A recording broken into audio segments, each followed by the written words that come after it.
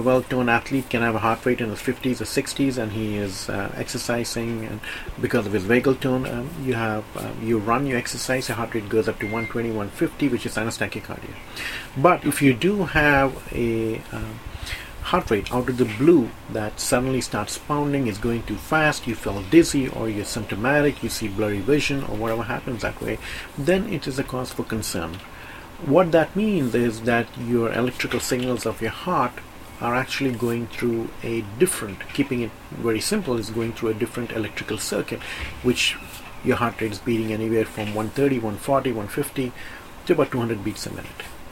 So that's what's called an arrhythmia. Now there are 3 or 4 different types of it, based on an EKG, which is an electrocardiogram, or based on a Holter monitor, which is an extended period of EKG that you wear for a couple of days.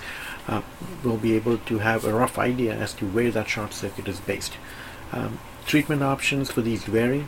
Always the basic rule is you avoid the inciting factor. There is always the non-invasive option of it, is trying simple medications, but as electrophysiology and as an electrician of the heart, a lot of these things have evolved quite a bit right now in the terms that they can be safely and effectively ablated.